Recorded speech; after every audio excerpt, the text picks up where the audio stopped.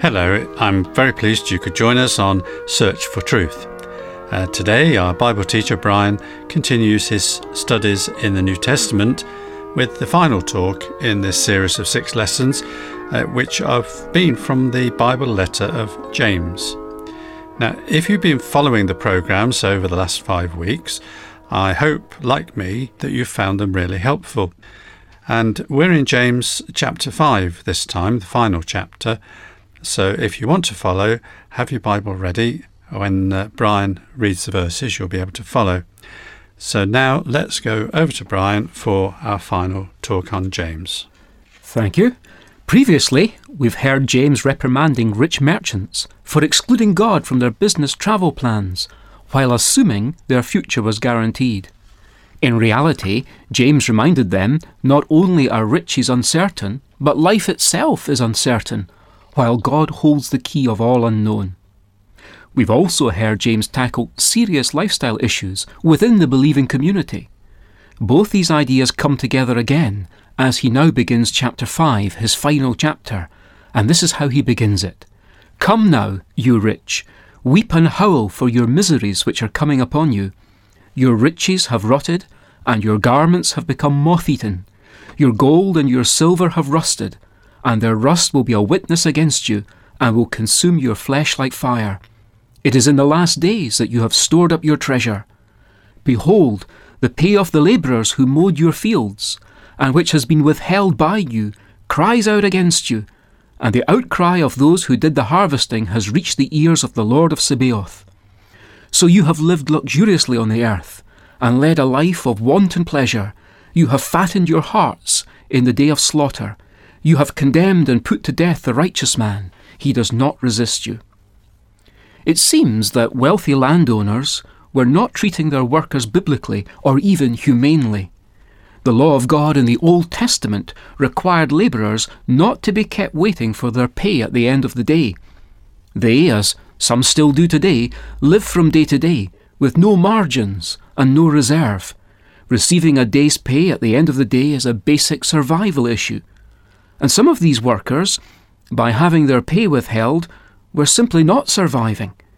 By contrast, the landowners were stockpiling wealth in the various forms that were current then. They were flaunting their wealth even as their unpaid labourers were dying. It could even be that there's a connection or overlap here with the pleasure-pursuing believers of chapter 4 who were committing murder. In effect, that's what's happening here. And they were self-deceived into living purely for the here and now. They had lost sight of these days being the last days. That's the time between the 2 advents of Christ. James will shortly bring before his readers the fact of the Lord's soon return. He says, and likely with the afflicted poor in mind, he says in chapter 5 verse 7, "Therefore be patient, brethren, until the coming of the Lord. The farmer waits for the precious produce of the soil, being patient about it until it gets the early and late rains. You too be patient. Strengthen your hearts, for the coming of the Lord is near. Do not complain, brethren, against one another, so that you yourselves may not be judged. Behold, the judge is standing right at the door. As an example, brethren, of suffering and patience, take the prophets who spoke in the name of the Lord. We count those blessed who endured. You have heard of the endurance of Job, and have seen the outcome of the Lord's dealings, that the Lord is full of compassion and is merciful. But above all, my brethren, do not swear, either by heaven or by earth, or with any other oath, but your yes is to be yes, and your no, no, so that you may not fall under judgment." James encourages the patience of these field labourers, as we've seen, by fittingly directing them to the example of the farmer who had to anxiously endure a 4-month gap between seed time and harvest, spending his time on the lookout for the early rains soon after sowing and the late ripening rains just before harvest in the spring of the year. The faithful farmer had God's promise to rest on, and so had they, which should relieve any tendency to make rash utterances and irreverent oaths by being totally truthful in ordinary speech and everyday things. What tended to happen back then, with minds affected by impatience or exasperated by the trials of life that James has dealt with earlier, What tended to happen back then was that people took God's name, or some pharisaical substitute, or even the mention of the place of his throne or his footstool. They took that name lightly on their lips. I'm sure James would be shocked at the prevalence of this in society today. The letters OMG represent this detestable practice today of an empty uttering of the words, "Oh my God," which is so commonly accepted, sadly, that even professing Christians frequently use it. Christians, of all people, should sensitively guard against the fashionable misuse of God's name by its thoughtless mention in general conversation. Having dealt with wrong speech in chapter 3 of his letter, James will now close his letter by concentrating positively on correct speech, as when we address ourselves to God in prayer, he says, "Is anyone among you suffering? Then he must pray. Is anyone cheerful? He is to sing praises. Is anyone among you sick? Then he must call for the elders of the church, and they are to pray over him, anointing him with oil in the name of the Lord. And the prayer offered in faith will restore the one who is sick, and the Lord will raise him up, and if he has committed sins, they will be forgiven him. Therefore, confess your sins one to another, and pray for one another, so that you may be healed. The effective prayer of a righteous man can accomplish much." Elijah was a man with a nature like ours, and he prayed earnestly that it would not rain. And it did not rain on the earth for 3 years and 6 months. Then he prayed again, and the sky poured rain, and the earth produced its fruit. My brethren, if any among you strays from the truth, and one turns him back, let him know that he who turns a sinner from the error of his way will save his soul from death, and will cover a multitude of sins. Well, I doubt if James realised when he wrote this ending to his letter just how much discussion and controversy it had given rise to. Let's see if we can demystify it somewhat. To begin with, when he talks about someone who is sick, he uses 2 words which describe a state of weakness and weariness. It's one of the tasks of church leaders that they are to help the weak, and of course it's elders who are called for here and not apostles. The elders are called upon to be the active agents in the restoration which is envisaged here. The word restore continues to keep open the thought of a malaise that's spiritual as well as physical, something that chimes also with the wording, if he has committed sins. At the very end of his letter, James makes a similar point about turning a sinner from the error of his ways. This is all contained in this section, which mentions the effective praying of those who are righteous, in other words, those whose sins are already forgiven and who are living in the truth and trying to lend a hand to others. As we say, the emphasis is on prayer and not on the use of the oil, even in the matter of the called for anointing. This is made all the clearer as the translation properly urges prayer, having anointed him with oil in the name of the Lord. The use of the oil was the lesser part, carried out before prayer commenced, and perhaps being a stimulus to faith as necessary for the prayer of faith. However, while we're mentioning the anointing with the oil, we should make the point that there were 2 available words for anointing, both available for James to use. One was used for religious or ritual or sacred anointing, and from it we get the term Christ as the anointed one. The other word deals generally with the type of mundane and revivifying oil rub which we find being used by the Good Samaritan. To this day in parts of the world, the medicinal rubbing in of oil is a common form of treatment. James in this section uses the non-religious word.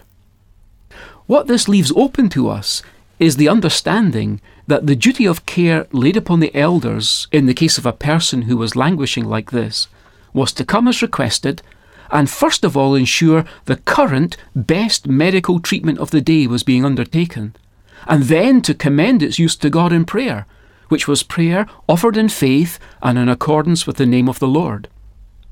The impression of some sort of ceremony being conducted here is definitely diluted by the fact that James could have chosen, under divine superintendence, the word signifying ceremonial anointing, but he didn't. As we've said, the general word he used had then to do with the rubbing on of salves and lotions, which were oil-based, as extensively then used on athletes in gymnastic schools, etc. From which it could be concluded that instead of teaching ritual healing apart from medicine, the passage teaches the exact opposite. Emphasis thus seems to be prayer with medicine, or having medicated, then major on praying. Significantly, the sick are to leave the results in God's hands. This use of olive oil was one of the best remedial agencies known to the ancients. They used it internally and externally. Some physicians prescribe it today. It's clear that medicinal value is attached to the use of the oil, and emphasis is placed on the worth of prayer. There's absolutely nothing here of the ideas of pagan magic or of the later practice of extreme unction, which only came in after the 8th century. The bottom line here is that in James we have prayer and medicine, that is, God and the doctor, and that's precisely where we are today. The best physicians believe in God and want the help of prayer. What a friend we have in Jesus, sins and griefs to bear. What a privilege to carry everything to God in prayer. Oh, what peace we often forfeit. Oh, what needless pain we bear. All because we do not carry everything to God in prayer. Well, sadly, we've come to the end of our studies of James, and we move on to the triumph of Christ next week. But now to sum up with some information. First, if you'd like to have the booklet, which is a transcript of this whole series of Brian's talks on the letter of James, it's available and it's free.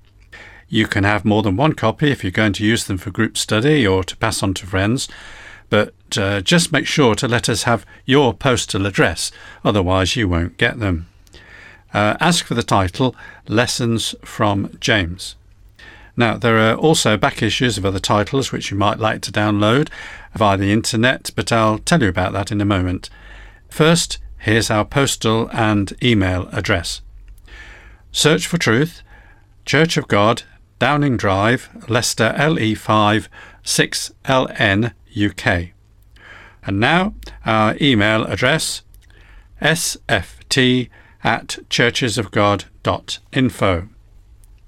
Now, as I said before, you can also download audio versions of some past programmes. Go to www.searchfortruth.org.uk. This is our main church website where you can access all kinds of useful material. Now, some past titles of Search for Truth booklets are also available at amazon.co.uk/Kindle ebooks. And when you get to the search box, just type in Search for Truth series and you'll find a growing list of transcript books pops up, and you can choose from them if you want to. Now, we've really appreciated your company today, and many thanks too for your interest in these programmes. I hope you find them useful. And next week begins a new series, as I said, about the triumph of Christ crucified. So make sure you tune in, same time, same place. We look forward to having your company again then, but until next week, it's very best wishes from Bible teacher Brian, studio technician David, our singers, and me, John. So goodbye until next week, and may God richly bless you. Have we trials and temptations? Is there trouble anywhere? We should never be discouraged.